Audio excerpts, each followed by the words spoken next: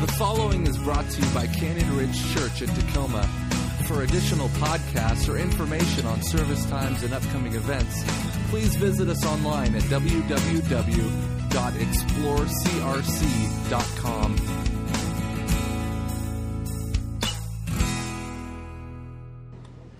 So a couple of weeks ago, I was reading the news online and I saw this headline. It said, 1 in 5 Americans religiously unaffiliated, survey shows. And so I clicked on the link to read the article. I mean, maybe some of you saw it as well, but the pastor in me is interested in kind of two things there. Not just what the latest research says about faith in America, but also kind of just about how the study is presented. By an agency that's not necessarily a faith-based agency themselves. How do they present this research on faith? So anyway, this study was done by the well-respected Pew Research Center. Excuse me.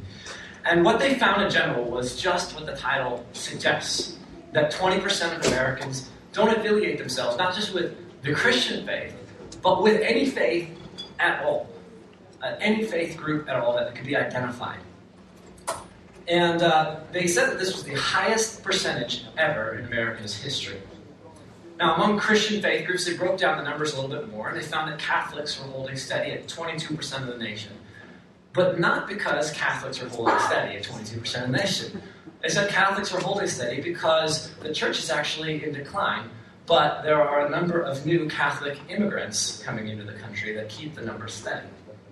Protestant faith groups, they found, have shrunk back to 48% of the nation. They said this was the first time in our history that less than half of the nation identifies with a Protestant Christian faith. Now, perhaps these numbers alarm you, and perhaps they don't. And if you are like me and you would check that box and you'd say, yes, I identify with the Christian faith, then you might be tempted to worry about our waning influence in this country. You know, I've even heard people use the language of, those people of other faith groups or of no faith group at all, they're taking over. But I don't think that's the most helpful way to see things. It's just yet another way of making people who are different from us look like our enemies. But they're not. In fact, they're a big part of the reason we're here. God has called us to serve them, to love them. But perhaps there is another reason for concern if we just look at ourselves.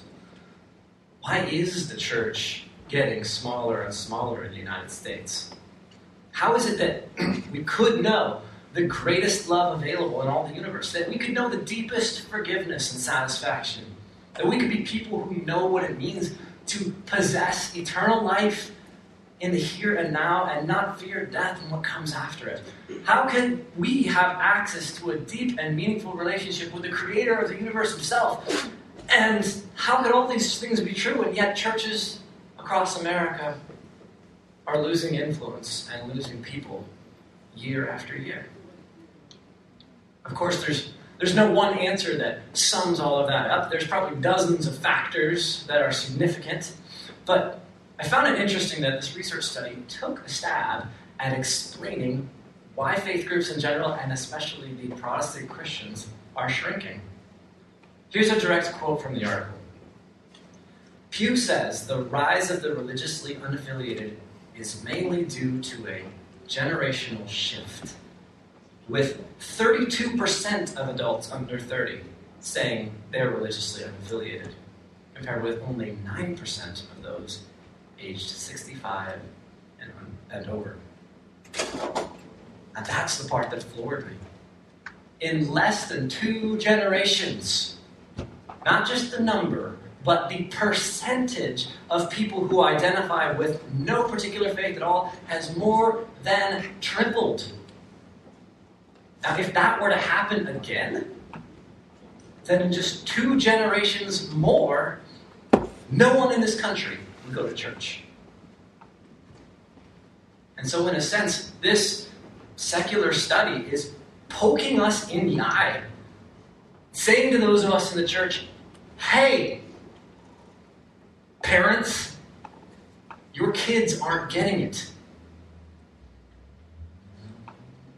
Now, I think there was a time when all of this was easier I think there was a time when the problems parents dealt with weren't quite as dangerous or quite as frequent as the ones we face today. I mean, I think if a few generations ago we preached this sermon, it would be called Raising G-Rated Kids in a PG-rated World.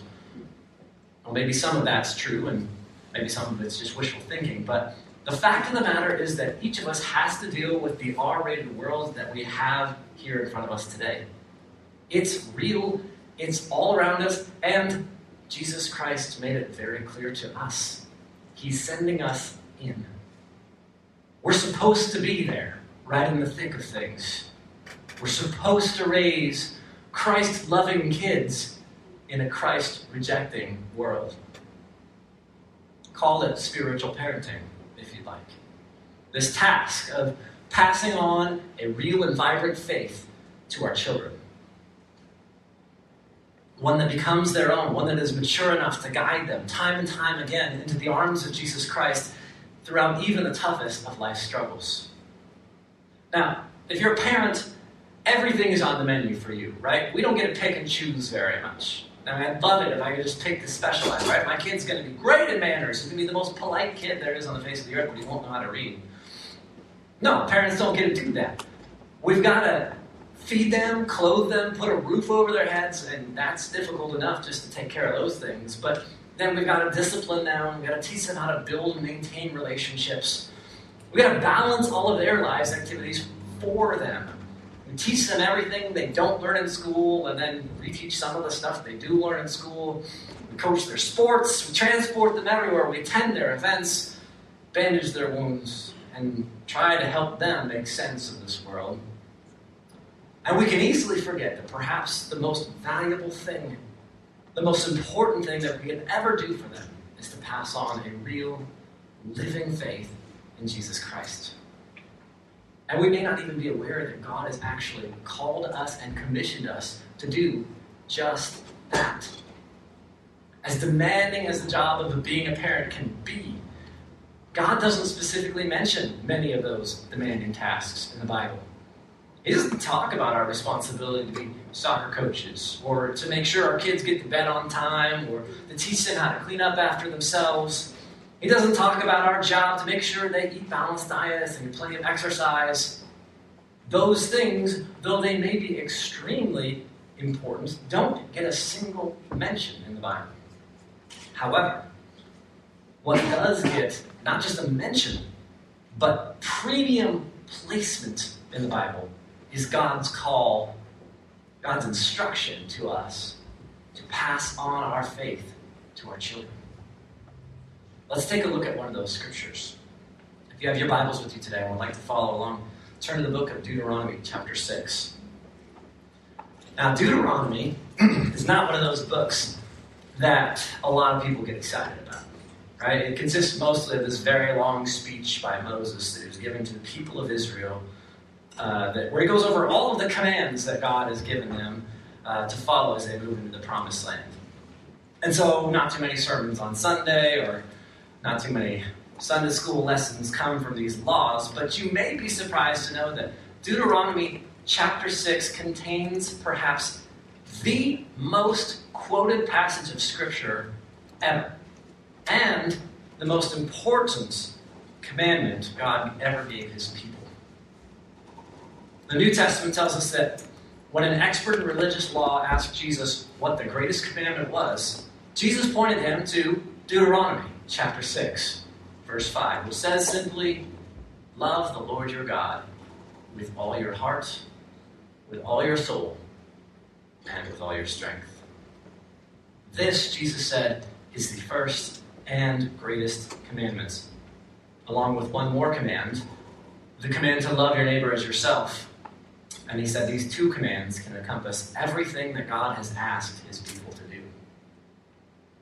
So Jesus pointed to this command in Scripture as the top one in importance. And so Christians everywhere believe this, but Jews also agree with this as well. They find this Scripture to be so important that devout Jews are supposed to quote out loud Deuteronomy chapter 6, verses 4 through 9, at least twice daily, once in the morning and once in the evening. But did you know that it is surrounded with instruction on parenting? In fact, this most important command in the Bible is found inside a parenting sandwich. There are references immediately before and immediately afterward to God's intent for faith to be passed on from generation to generation. Let's look at a few verses at the top of the chapter. This is how Moses introduces things. Verses 1 and 2 say this: "These are the commands and decrees and laws the Lord your God directed me to teach you, to observe in the land that you are crossing the Jordan to possess, so that you, your children, and their children after them may fear the Lord your God as long as you live by keeping all his decrees and commands that I give you, and so that you may enjoy a long life." So Moses sets up the greatest command ever by getting people's minds set on spiritual parenting. These commands I'm giving you are the key to your inheritance, the promised land God's given you. They're the key to long life. They're the key to living in harmony with God. But right from the beginning, you should have your kids in mind. And not just them, but the kids they will have someday. And then he gives them the first and greatest commandment of all time. "Hear, O Israel, the Lord our God, the Lord is one. Love the Lord your God with all your heart, and with all your soul, and with all your strength." And so the audience has just received some of the most important words of all time. And what now? Well, Moses continues. Here's what you're going to do with these words. "These commandments that I give you today are to be on your hearts. Impress them on your children." And he continues on. But did you catch that? Moses says, yes, I'm giving these commandments to you for your hearts, but the immediate next thought you should have is how to pass them on to your children. The command to pass them on is very strong. The New International Version says, impress them on your children, work at it, emphasize it, make sure it lasts with them. The New Living Translation puts it differently. It says, repeat them again and again to your children. It's not a passive command. It's not just a good idea or a good option that will be blessed if we pursue that option. It is God's plan, and it's his mandate. Parents, whomever and wherever you are, God has given you the primary responsibility to ensure your children grow up knowing and experiencing him. He's called you specifically to raise them knowing God's love and knowing how to love God back. He's called me to do the same for my kids. Strangely, though, you know whose name you don't see in there?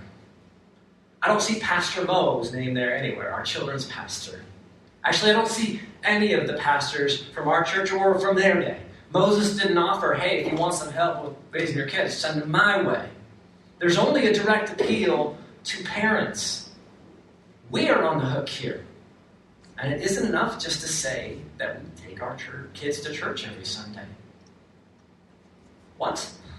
Church isn't enough. Most kids don't even go to church anymore, right? So I figure that taking my kid to church 2-3 times a month, puts them way better, way ahead of what most kids get. Well, let me tell you about that. The Barna Group did some research on this, on what impact going to church has on whether or not children will still retain their faith when they're adults.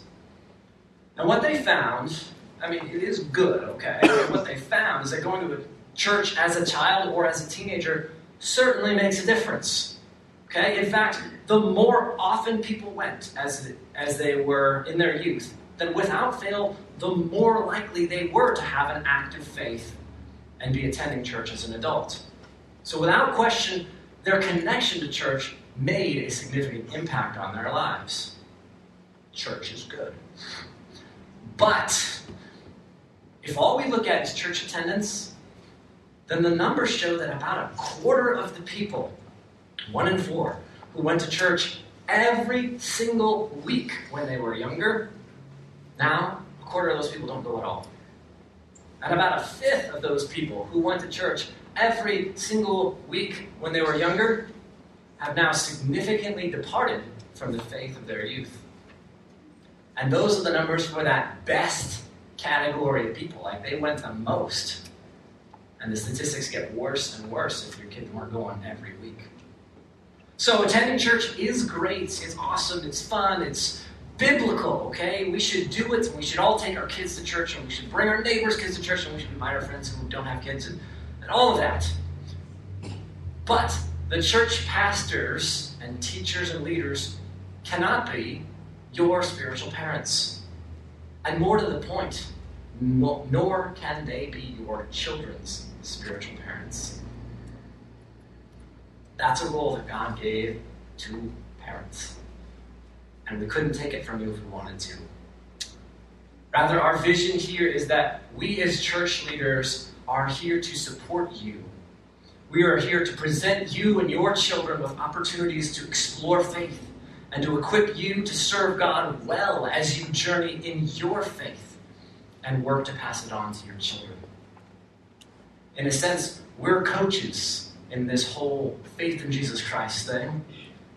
And in your family, the game is yours to play and yours to win or lose. So let's talk about how to win. How can we be faithful in our calling as spiritual parents? Now, there's some pretty long answers to that question. And if you know me, you know I could probably get into that, right?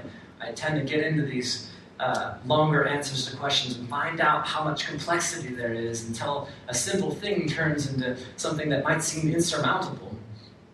And parenting can be that way, especially even just spiritual parenting can be that way. It can be something that we spend a whole lifetime on trying to figure out.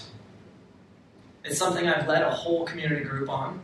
It's something that needs to be reinterpreted and adjusted for each parent-child relationship in order to account for the unique ways that God's created each child and each parent, and on and on. It can get pretty complicated. But in reality, its core is pretty simple to communicate and understand. And so that's what I hope to share with you in the time we have today. Because in essence, the heart of spiritual parenting is the same as the heart of living a faithful Christian life. Jesus gave us 2 greatest commandments and 1 great commission that can more or less sum up what he's asked from us. I mean, basically, he asks us to love God, love others, and pass on your faith. Now, I know I'll spend the entirety of my life on a journey to know and serve God better. And yet, I love that no matter how far along I am on that journey, that those 3 commands, those 3 challenges make sense to me. They're inviting to me from wherever I'm at.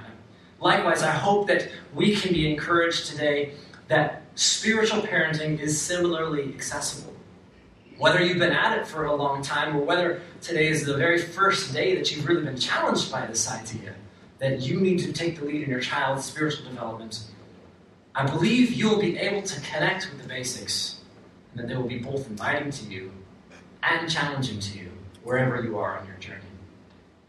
So what are the basics of spiritual parenting? Love God, love your kids, pass on your faith. Look familiar? Essentially, they're the same as the basics of the Christian life. Only the context changes. So when we talk about loving others, we get really specific about who those others are within parenting.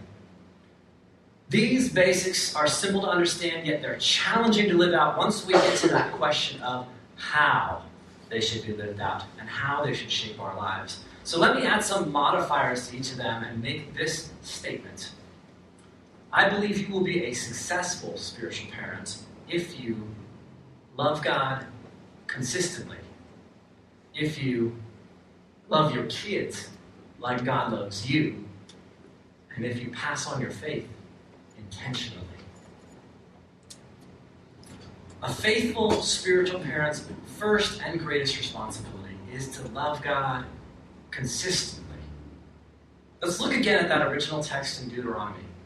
You got verse 5 there that gives us the ultimate command, the one command that God would have us to know and live out above all others. Love the Lord your God with all your heart and with all your soul and with all your strength. You'll notice that in the command itself, the word all is intentionally used over and over again. God could have simply said, love the Lord your God with all your heart, mind, and soul, all your heart, soul, and strength. He could have said that, and most of us wouldn't notice the difference. But instead, every time the command says how we're supposed to love God, it reuses that word again. All. How should we love God? With all our heart, with all our soul, with all our strength. That's quite a different picture. Think about it. How would you answer this question? Do you love God? Probably almost everyone here who calls himself a Christian wouldn't even hesitate to answer. Do I love God? Absolutely. Yes. No question. First and greatest commandment? Check. Okay. But let me rephrase that question. Let me make it a better question that actually asks us to get to the heart of the matter. Do you love God with all your heart, with all your soul, and with all your strength? I try. That's a harder question. And I'm not sure if I know too many people who would confidently stand up and say, absolutely, yes, no question. First and greatest commandment, check. But that's the question that gets to the heart of what God's really after. Not just that you love him, but that you love him consistently. All the time, everywhere, and in every circumstance. Look at how this passage of Scripture continues. Starting at verse 6, he's just given the commandment, and then he says this. These commandments that I give you today are to be on your hearts. Impress them on your children. Talk about them when you sit at home and when you're out walking along the road. When you lie down and when you get up. Tie them as symbols on your hands and bind them on your foreheads. Write them on the doorframes of your houses and on your gates.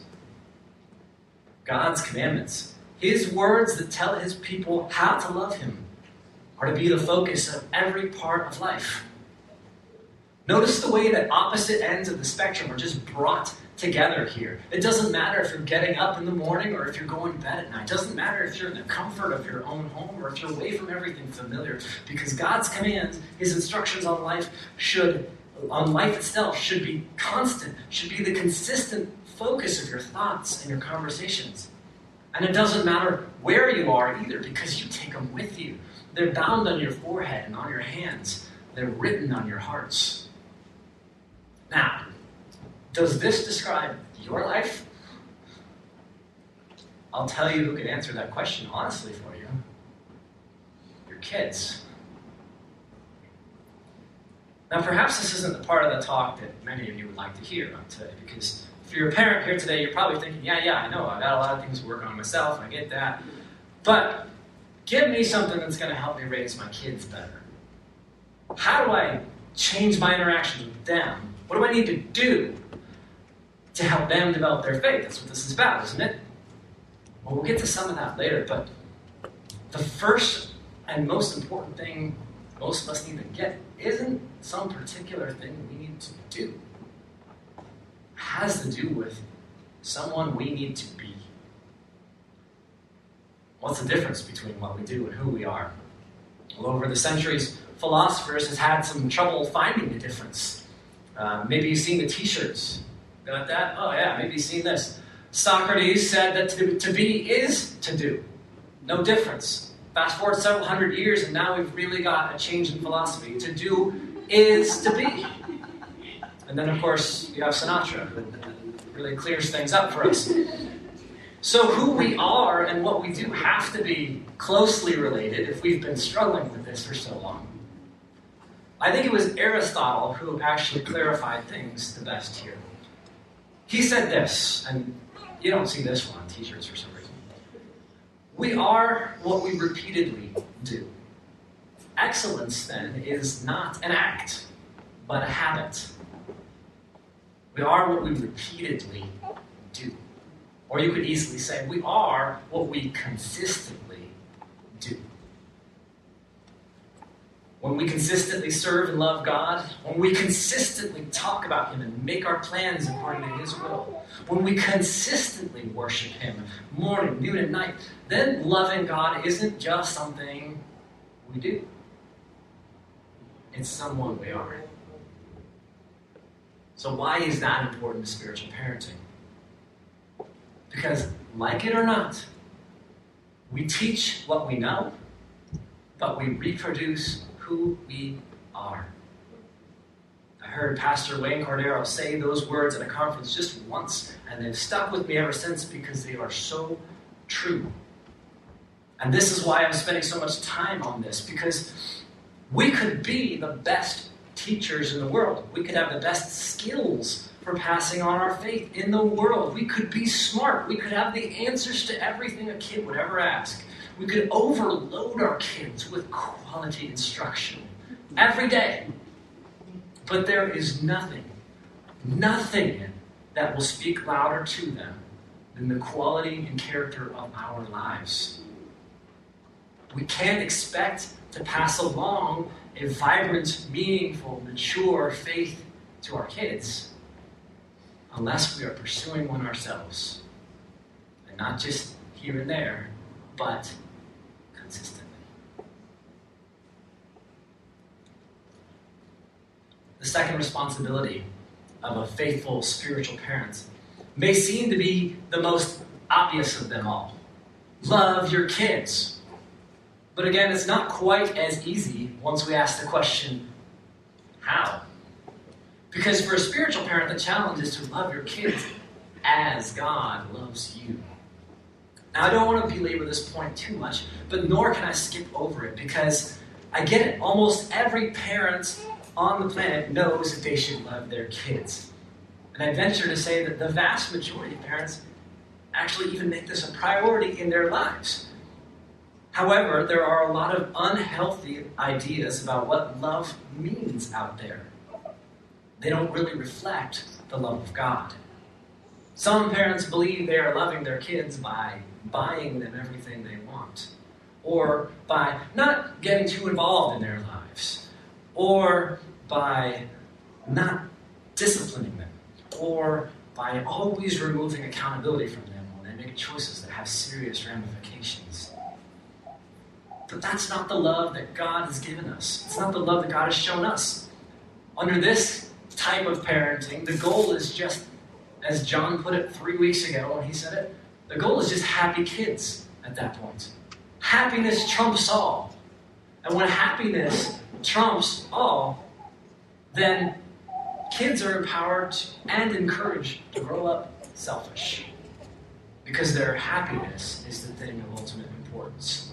What they want and when they want it is the focus of their lives, and their parents feel like they're loving them when they're giving that to them. But selfishness does not produce the kind of love that God has shown us. Rather, let me give you my favorite definition for real, honest-to-goodness love. Love, godly love, is choosing the highest good for the other person. It is a choice, it's not a feeling, and the Bible tells us what that looks like in 1 Corinthians chapter 13, and it shows us what it looks like through the life of Jesus Christ. And we don't have time to discuss this huge topic today, in detail of what love really looks like. That could take hours, so let me instead just ask you to reflect on a handful of questions about how you love your children. These questions reflect just some of the aspects of the type of love that Christ has shown us. Do you sacrifice your own desires for the good of your children? Are you patient? Are you kind? Do you meet their needs ahead of your own? Do you listen to them generously? Do you take joy in blessing them? Do you refuse to speak negatively of them and instead use your words only in ways that encourage them and build them up? Do you make time? Do you make spending time with your children a priority in your life? Do you discipline your children? Do you forgive them and build them up when they do wrong? Do you frequently tell them that you love them? Do you see the awesome plan that God is working out in your children and resolve to be part of it? Do you pray for your children?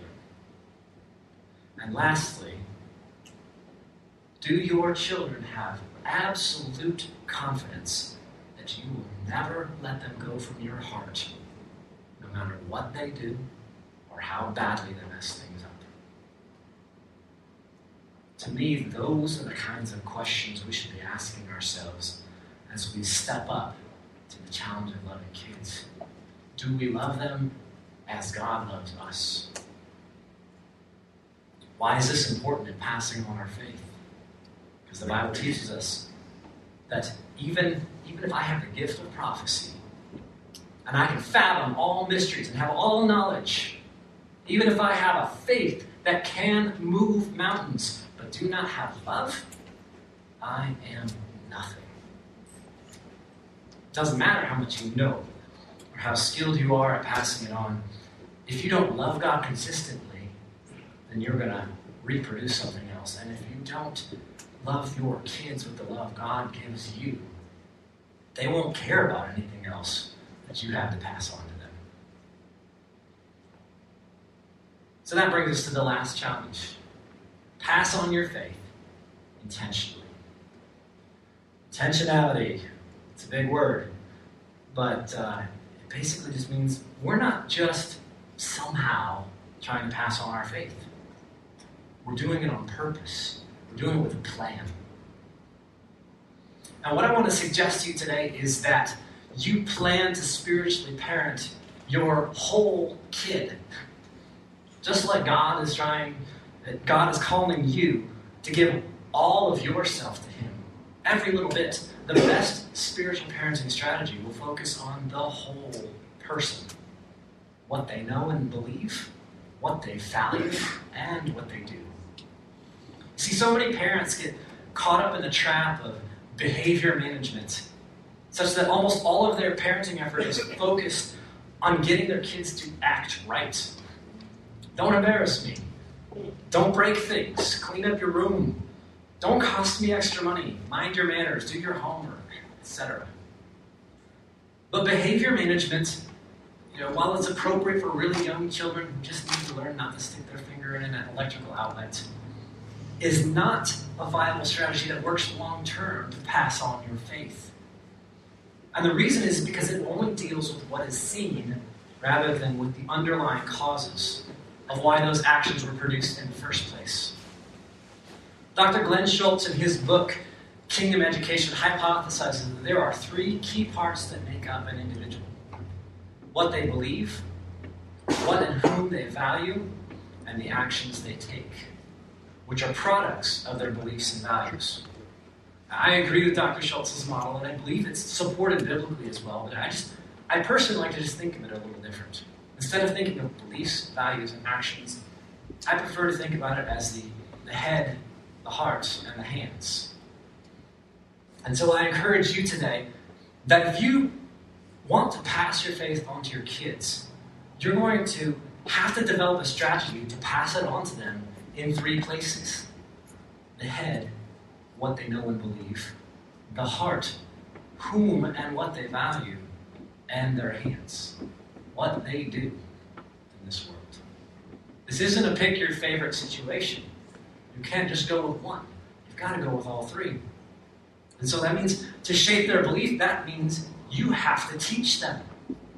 Not rely on someone else to teach them. Not hope that they'll just catch on somehow. No, it means you. You need to teach them. Remember Deuteronomy 6? You need to teach them again and again about who God is and how we are called to serve and love Him. To shape their actions, to shape their hands, it means you involve them in all sorts of things that illustrate what you've been trying so hard to teach them. So if you've taught them that it is important to give, then involve them in giving with you. If serving, then involve them in serving with you. If worshiping, then worship together and bring them to church, attend church together. If you've taught them that reading your Bible is important, then read your Bible with them and discuss it together. And here, loving God consistently starts to take shape in your children as they see that beliefs and actions were always meant to go together. But there's one final piece. the heart. See, while they're under your roof, you've got, as a parent, you've got a pretty significant amount of influence over what your child learns and what they do. But when their heart is actually changed, you struck gold. When your children develop a heart that they have decided to surrender over to God, that's the thing that's going to keep them loving and serving God long after they leave the house. That's the thing that'll help you sleep at night when they go off with their friends someday, and you know they'll have an opportunity to make some pretty destructive choices if they want to. If you know that your child's heart is surrendered first and foremost over to God, and that they know the truth about what's good and what's not good because you've been teaching them that for so long, you'll be okay. So will your kids. But here's the deal, though. You as a parent, you can't change a heart. Really? That is between God and your kid. You can live as the best possible example for them. You can love your kids with the love of God. You can teach them truth and obedience, and you can influence and you can correct behavior. But it is God who will change their heart. The scriptures tell us that no one comes to Jesus Christ unless God draws them in. So what do we do? How do we be good spiritual parents here? Parent to the whole child if we don't have access to all of them. We pray. Every day we pray for our children. And not just for their safety, and that God will help them do well in school, and that God will heal them of their injuries that they seem to get so often. Those are things parents pray for, but no, we pray that God would captivate their hearts and become the center of their lives. Because God moves when we pray. Well, I want to wrap up this talk with some encouragement. Parenting is a daunting enough task as it is. But then if any of what we covered today is new to you, it can seem even more overwhelming. So wherever you're at on your journey with this, let me offer you 2 words of encouragement. First of all, God's grace is indeed amazing. He's not waiting for you to get your life perfect before He's going to bless your spiritual parenting efforts. He's ready for you now. He's ready for you where you're at. If you're ready for Him, He'll meet you right where you're at today if you will offer Him to be the one in the lead. I mean, maybe you have neglected what you've known was your responsibility. Or maybe you didn't really know until today. Either way, God is ready to move forward with you. Secondly, remember what I said earlier about how we as pastors and leaders are here to be a support to you? Don't forget about that. Obviously, one talk on this subject matter is just enough to cover some basics. So please, continue that conversation. Talk to me. Talk to the other pastors about your journey into spiritual parenting. And, we will be a support to you along the way. We will lift you up in prayer. And we'll also point out to you some resources that will help you out.